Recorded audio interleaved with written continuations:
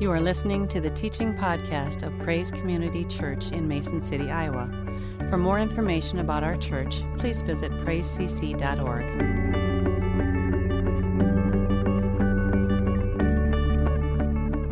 We're continuing in our series, and we've been really kind of focusing on probably one of the most well-known teachings of Jesus, and that is the Sermon on the Mount, as found in Matthew chapter 5. Now, the Sermon on the Mount, it is probably one of Jesus' most comprehensive statements on grace, how we're to cooperate, how we're to move in the grace of God. Now, Jesus desires in this teaching that we would be intentionally, deliberately focused on developing and maintaining these 8 virtues in our lives. The 8 Beatitudes, in a sense, it kind of reveals, it shows to us what God is like and his desires of how we are to live out this life as believers. Again, each one of these Beatitudes kind of begins in the same way. Blessed are, blessed are, blessed are, blessed are again. It's telling us that the pathway where this is leading us to is toward a blessed life. And so again, it's also, these teachings really are there to try to help us to create, to kind of deepen a vibrant and a vibrant heart, a vibrant spirit towards God, that we are able to kind of just experience the presence of God in our hearts and in our spirits. So again, out of that vibrant heart, when our heart just becomes alive unto God, again, out of that, you will begin to enjoy the Word. You will begin to enjoy, and you'll begin to cultivate a deeper sense of prayer. When our hearts kind of become alive unto God, we will be captivated, we'll be fascinated, we'll be drawn deeper and deeper and deeper into His presence. And there will just kind of come this anointing upon your lives and upon your ministries. Now again, apart from pursuing these 8 Beatitudes in our lives, again, you're just going to have a dull spirit. I mean, the Word is going to be boring to you. Prayer is going to be difficult. As a matter of fact, it'll be very difficult for you to even engage, and when you do engage, it's just going to be very, very difficult for you to kind of pursue at any length in that. So again, we'll be spiritually kind of bored with God, and again, we'll just feel a distance between us and Him. When these 8 Beatitudes, when we just begin to incorporate them, when we just begin to kind of live them out in our lives, and again, it awakens our heart and it infuses us with just this spiritual vibrancy toward the heart of God. Now again, most believers will try anything but these 8 Beatitudes, okay? But again, it's only going to lead you to disappointment, to dissatisfaction, to unfulfillment. These 8 Beatitudes, and the reason Jesus teaches them is because it is a very intentional, it is a deliberate, consistent lifestyle. And again, it is the pathway to blessedness that God desires for us. So these 8 Beatitudes, as we've been kind of looking at these last couple of weeks, it's not one of the ways to blessedness, it is the way. It is the way to blessedness.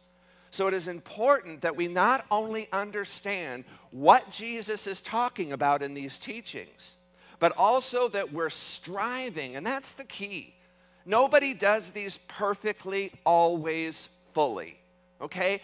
But that we're striving, we've made a commitment to pursue these into our daily lives. And so far, as we've kind of gotten into this teaching there in Matthew 5, we have kind of looked at the first, at least first half of those. Again, blessed are the poor in spirit, for theirs is the kingdom of heaven.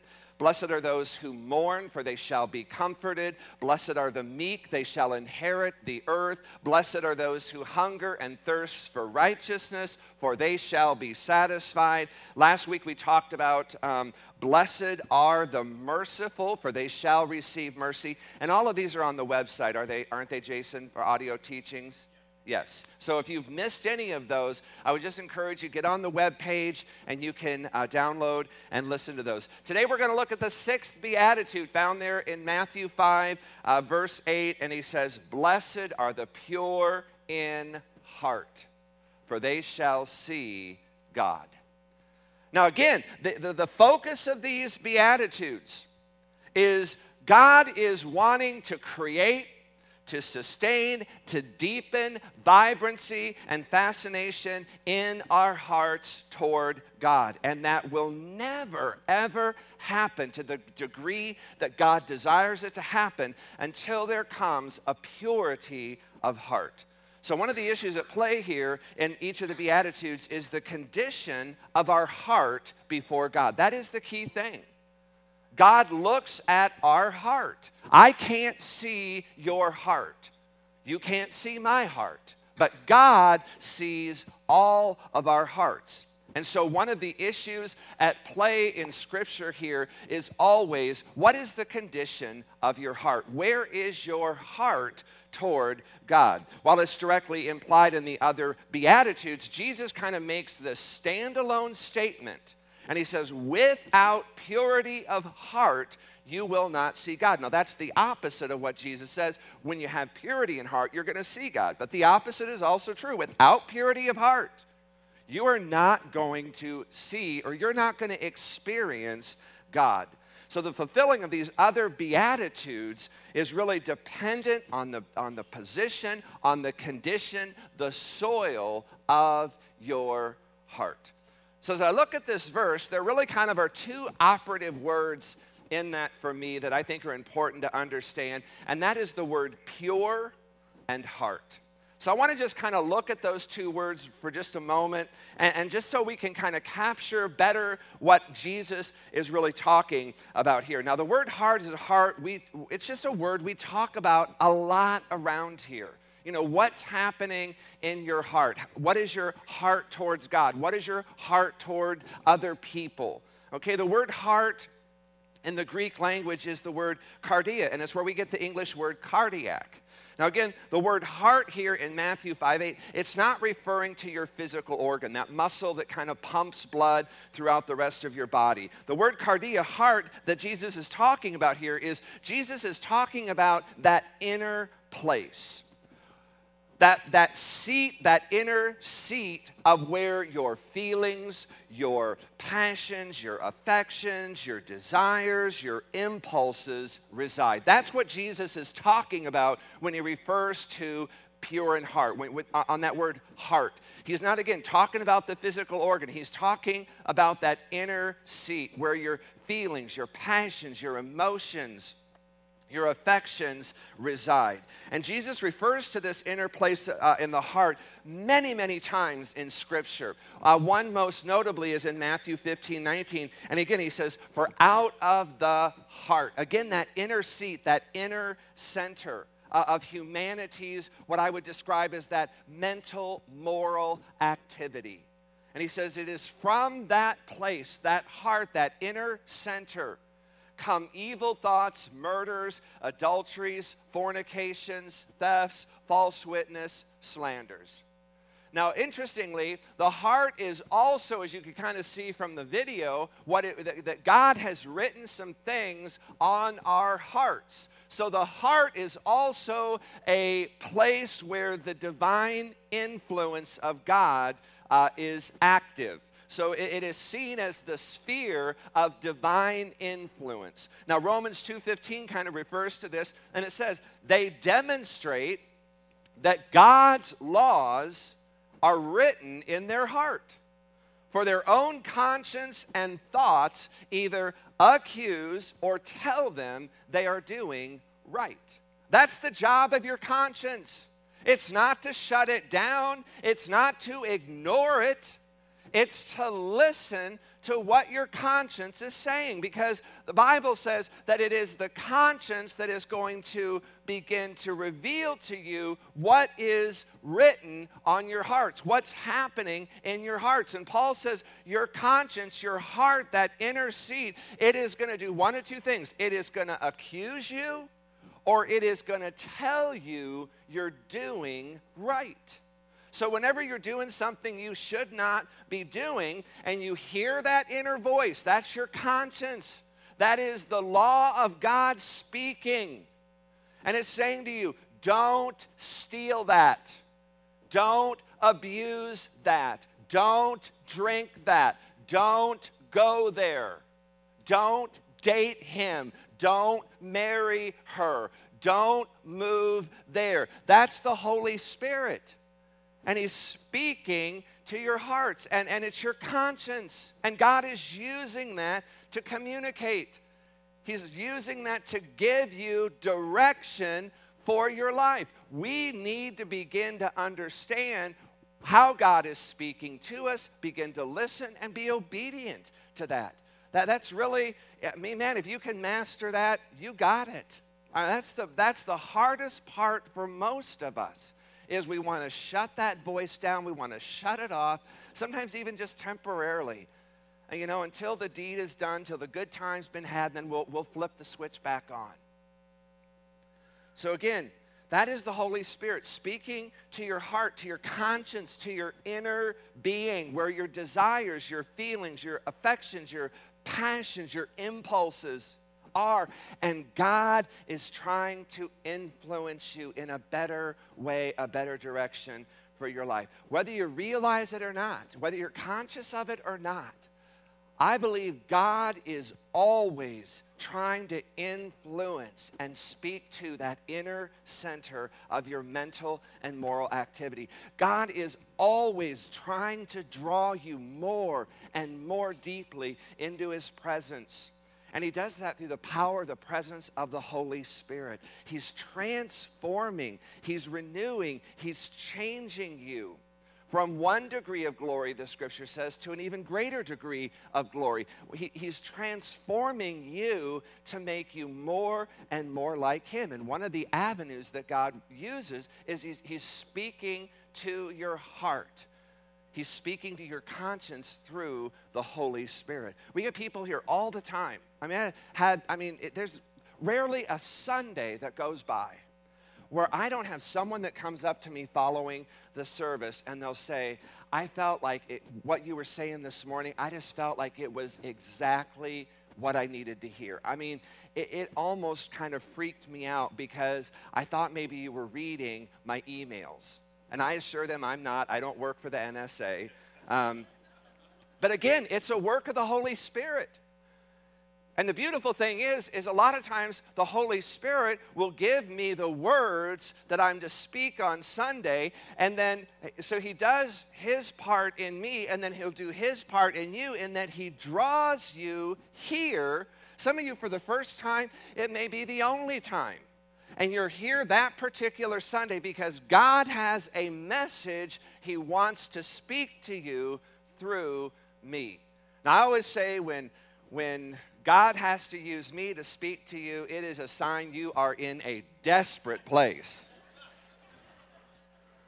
And you all laugh about that because you know it's true, but you keep coming back every Sunday. That's me laughing at you. So again, whether you're a Christian or not, you may be here this morning. This is your first time here. God has drawn you to this place. He has you here for a specific purpose.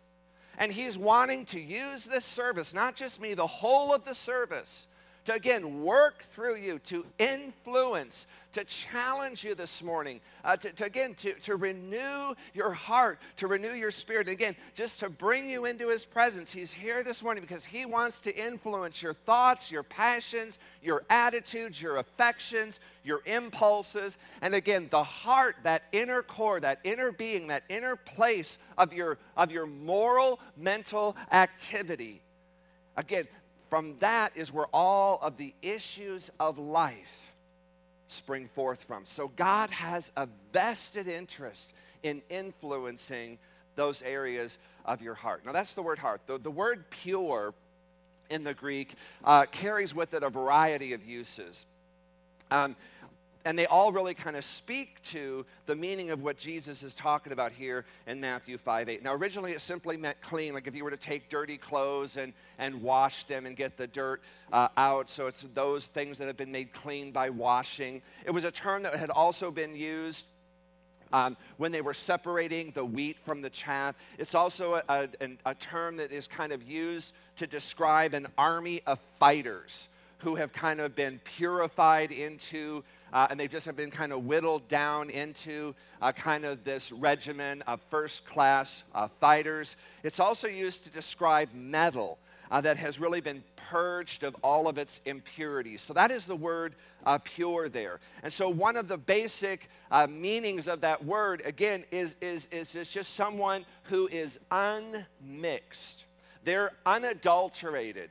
Unsoiled, they're so pure that they're cleansed. So when it comes to that phrase, pure in heart, Jesus is talking about someone whose center of life, the seat of their entire moral, mental activity, what I would call the rational and emotional elements of your heart, have been made clean. They've been purified.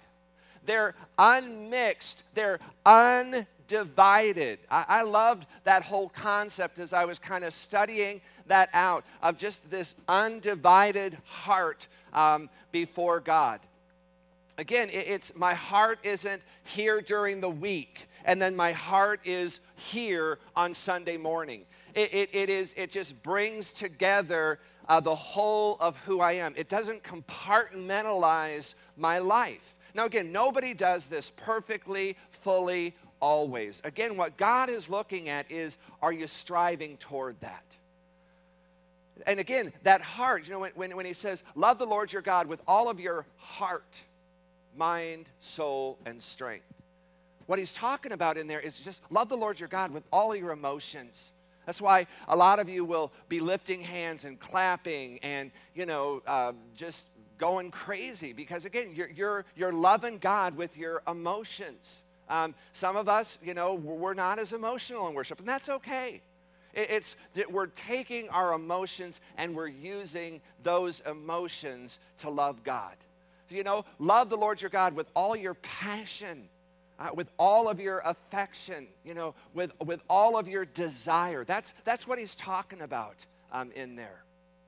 So again, this is someone who has been made clean. They're unmixed, unadulterated by virtue of what happened on our behalf on the cross of Christ. And we just celebrated that in communion. Again, let me just emphasize, this is not a work of the flesh. I'm not telling you that you got to whip your flesh into shape. I'm not telling you got to get the old man, and you got to just start trying harder. You just got to get more committed. That's a work of the flesh. What I'm talking about here is a work of the Spirit that we cooperate with. We come into agreement with, this is what the Word says, this is what God's calling me to, this is how God is calling me to live. And again, nobody does that fully, perfectly, always. But are you striving? Are you willing? Are you pursuing it? That's what God looks at when he looks at your heart. So again, it is this sense that he is working in our lives. It is a work of the Holy Spirit from start to finish. Now, Jesus tells in Matthew 5:8 that it is one of the blessings, and again, one of the benefits of that, having a pure heart, is you're going to see God. And I don't mean that you're going to leave the building and God's going to be standing on a street corner waving at you. Okay, it's not that kind of seeing God. God can do that, but I just don't look for it. Okay? One of the promises of Scripture for the believers that one day beyond this earthly life, we will behold God. We will see God with our eyes. We will gaze upon God's brilliance. Until that time, one of the ways that you and I can see God in this life is through our capacity, our ability to experience God's power and presence in us through the indwelling of the Holy Spirit. We talk about the Holy Spirit here a lot because it's such an important, integral part of what it means to walking out the Christian faith. I love this when Paul talks about this in 2 Corinthians 4:7. There he wrote, but we have this treasure. The Holy Spirit is a treasure. And Paul says it is a treasure in earthen vessels. Your body, that is that earthen vessel. And you contain this treasure of the Holy Spirit. That the surpassing greatness of the power will be of God and not from ourselves. That's the purpose of the treasure in that earthen vessel, is that so the surpassing greatness, that's what God wants to begin to unveil and to unleash in your life, is that unsurpassing greatness. And for you to recognize, this isn't me, this is God in me, God through me. So that's what Paul's talking about there. And again, one of the desires of the Holy Spirit is he wants to increase and he wants to deepen your experience and capacity for his power, his presence in and through your lives. And Jesus says one of the pathways for that to become a reality in our lives is through a pure heart. So what does a pure heart look like? The three main places that I could find where God is looking to establish purity of heart in the life of the believer is in our thoughts, our words, and our deeds. I mean, boy, if God can conquer those three areas, those three realms, we're pretty well on our way toward a pure heart. Again, everything we think, everything we say, everything we do, it flows out of, it is a byproduct of what is happening in our hearts, that inner place of our being. Now, oftentimes, one of the mistakes we make as believers is we kind of tend to want to focus more on words and deeds. And we kind of want to push off the thoughts. We kind of want to relegate them to a place of unimportance. This is typically how the Pharisees approached life. And it was then that they would often find themselves on the receiving end of some of Jesus' harshest words.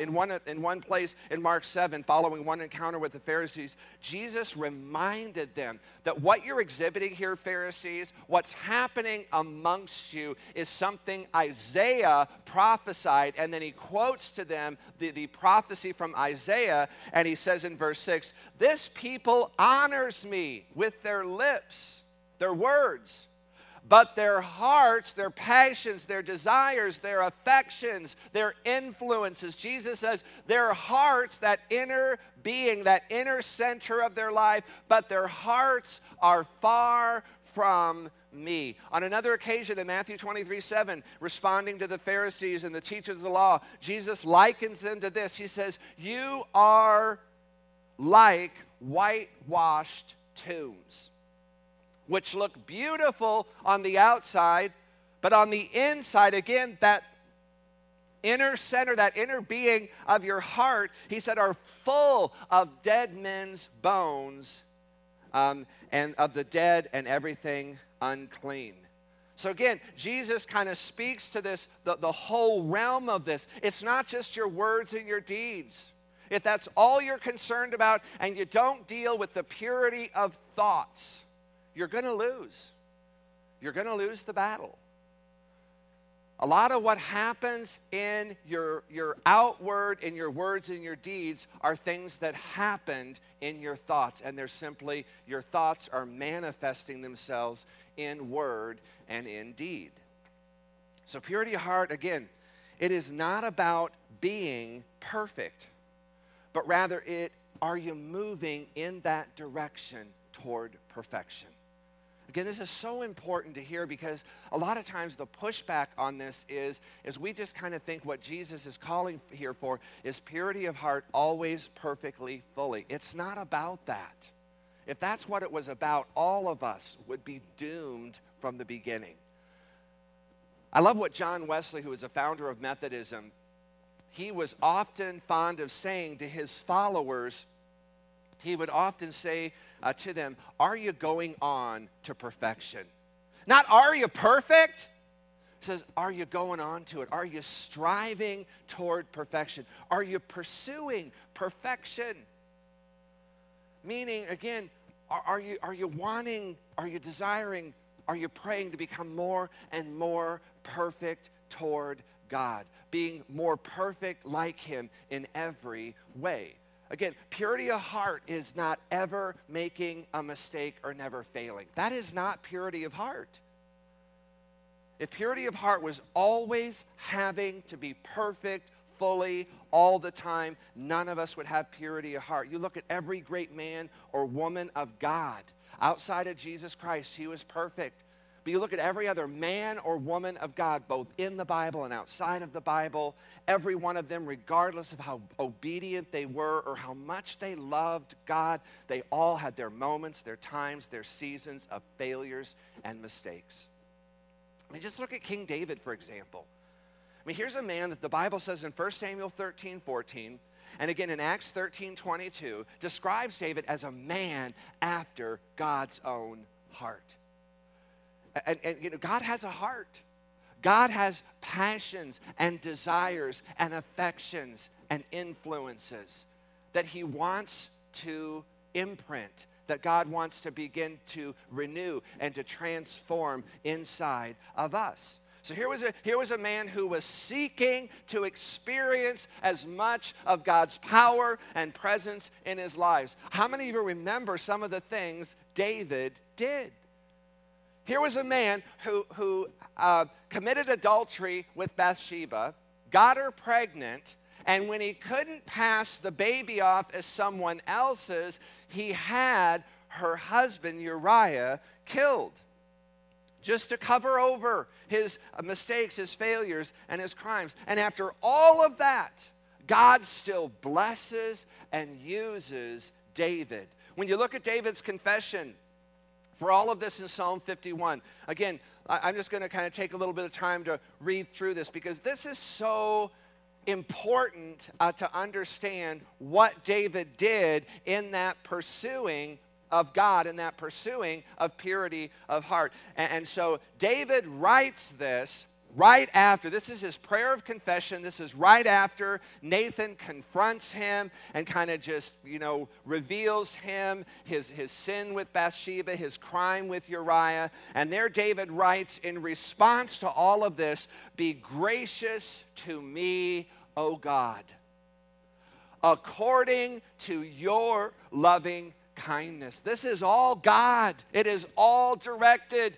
It all needs to come from God. This has got to be a work of God in David's heart. David brings nothing to this but sin, failure, and mistake. And in the midst of all of that, his heart's cry to God is, "Be gracious unto me, O God, not according to anything about me, but according to your loving kindness, according to the greatness of your compassion." Nothing about the overwhelming stupidity of mine, but the overwhelming compassion of your greatness. Blot out my transgressions. Wash me thoroughly from my iniquity and cleanse me from my sin. For I know my transgressions and my sin is ever before me. And he says, against you, you only, I have sinned and done what is evil in your sight. So you are justified, God, when you speak, blameless when you judge. He says, behold, I was brought forth in iniquity, and in sin my mother conceived me. And he said, behold, you desire truth in the innermost being. That is the center. That's the heart. And David recognizes in his prayer is, you desire truth in the innermost being, and in the hidden part, you will make me know wisdom. God is writing wisdom on your hearts this morning. He says, purify me with hyssop, and I shall be clean. Wash me, and I shall be whiter than snow. I love this. This next line, I love this. It says, make me to hear joy and gladness. If you're here this morning, and I don't want to make light of this, but if you're here this morning and you're struggling with depression, this is a great prayer. Make me, God, because only you can do it. Make me to hear joy and gladness. Let the bones which you have broken rejoice. Hide your face from my sin and blot out all of my iniquities. And then this is probably my favorite part of this psalm. create. That is a process, folks. That is not a one-time job. That is not that you go from imperfect to perfect. This whole concept here, create, it's a process. Create in me a clean heart yesterday. Create in me a clean heart today. Create in me a clean heart tomorrow and all of my tomorrows. Create in me a clean heart, O God, and renew a steadfastness, a steadfast spirit within me. That steadfast spirit, I'm just going to continue to walk in greater and greater degrees of obedience. God, I need a steadfastness about my spirit, about my obedience to you.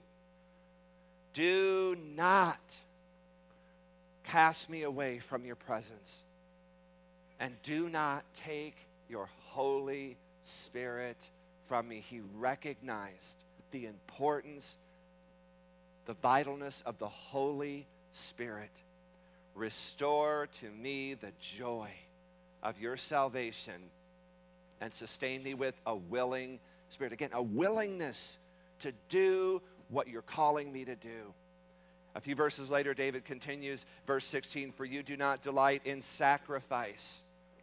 In other words, you're not calling me to go get a bull, a goat, and to sacrifice that on the altar. He said, I would give it. If that's all it took, if that's all you were asking, I would do it. He said, but you're not, so I won't. He says, you are not pleased with burnt offering. The sacrifices of God are a broken spirit, a broken and contrite heart. Oh God, you will not despise, you will not look away, you will not turn away.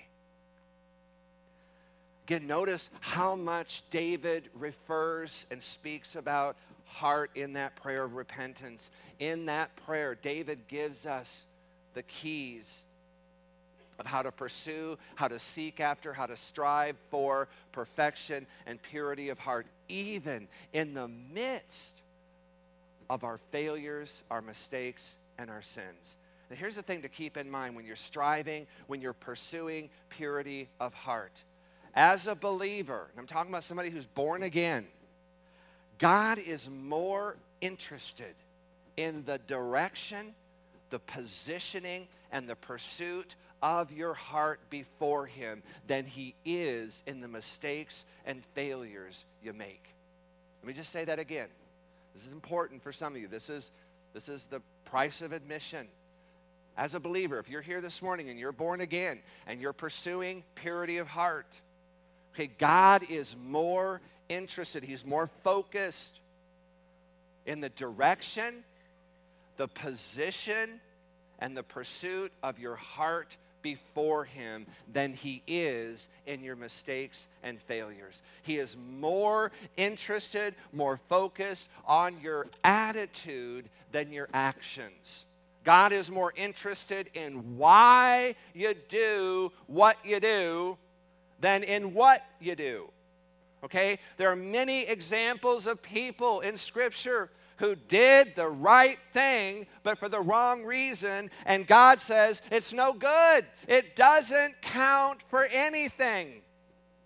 One example, in Mark 12, beginning in verse 41, Jesus sat down opposite the treasury, began observing how the people were putting money into the treasury, and many rich people were putting in large chunks of change. A poor widow came and put in 2 small copper coins, which amounted to a penny. Calling his disciples to himself, Jesus said to them, truly, I say to you, this poor widow put in more money than all the contributors to the treasury, for they all put out of their surplus, but she, out of her poverty, put in all she owed, all she had to live on. Again, Jesus is taking note of this woman's attitude. And Jesus is impressed more with her attitude than the fact that all she's putting in is a penny. God is more interested in the direction, the position, the posture of your heart. Are you striving for purity of heart? Do you desire it? Are you asking God, God, create in me? It's a process. God, create in me a clean heart. God is more interested in that than he is the failures and the mistakes of your life. That's why forgiveness is such an integral, important part of our relationship with God and each other. So as a believer, in those times where you do experience failures and mistakes and sins, you simply confess that to God. You confess that to those you've wronged. You repent in that you just turn away from those things that are causing the mistakes, the failures, and the sins. And you just continue moving forward with God. God, I want to reposition my heart before you. And God, in this pursuit of you, create in me a clean heart. Give me a steadfast spirit. Give me a willingness to obey you. I haven't done very good at that in these last couple of days, but God, now I'm asking, create in me a clean heart. That is what God is more interested in. Wow. I'm out of time. Okay, I think you get me. May have gotten more of me than you wanted to. Let me just close with a scripture verse. It's Ephesians 4:20 back there. Sophie, if you can find that. Now to him who is able to do. To him, not to you, not to me, but to him. To him, our loving, gracious, heavenly Father. Now to him who is able to do far more abundantly beyond all we think or ask, according to the power, the treasure that is in these earthen vessels, to the power that works in us. If you're here this morning and you are desiring purity of heart, because you know out of that you're going to experience God. You're going to experience vibrancy of heart. Your heart is just going to come alive unto God. Because that's what he says. When you're pure in heart, you're going to experience God. And so this can be our prayer this morning, now to you, oh gracious, loving God, who desires truth, David said, in my innermost being. Now to you, who is able to do what I cannot do apart from you. I cannot do without you. To him who is able, who is willing, he desires, he wants this for you.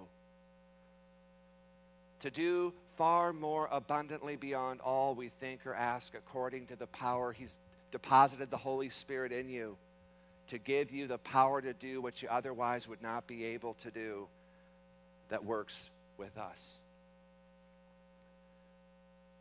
That's our response. That's what he's looking for this morning. God, I want that power to work in me. That, God, you would cause me to pursue, to desire, to strive for purity of heart, because in that I know that my heart will come alive unto you, to your words, your power, your presence in my life. Amen.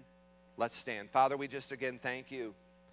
Lord, as your word says, we just ask you, God, to do what is beyond our ability to do apart from you. According to that power, that treasure, that Holy Spirit that works within us, God, would you just create in us a pure heart, a clean heart. God, would you create in us a desire to strive, to pursue that clean, pure heart, because, God, in that we know that we will experience you afresh and anew. And God, that is our hope, that is our prayer. God, would you just sustain us? God, would you just give us a willing spirit? A spirit, God, that is willing and steadfast to obey you, to follow hard after you. And God, none of us in this room do this perfectly, fully, always. So for God, those times, those seasons of our lives, God, where maybe we've gotten away from it, this morning is a time like David, God, where we can just pour out our hearts before you. You already see our hearts, God. You're just waiting for us to acknowledge that before you. And God, knowing that you're not a God who just enjoy seeing us in our failures and in our mistakes, but that God, through your Son, Jesus Christ, you've made a way for us to come to you.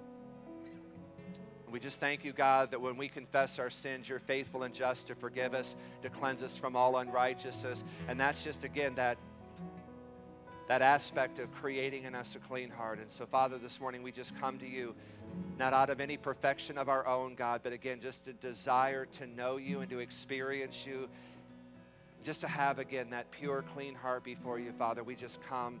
We thank you for that treasure, that power that works in us. And so, God, would you just come and just have your way in us this morning? We just pray and ask all of this in Jesus' name. Amen.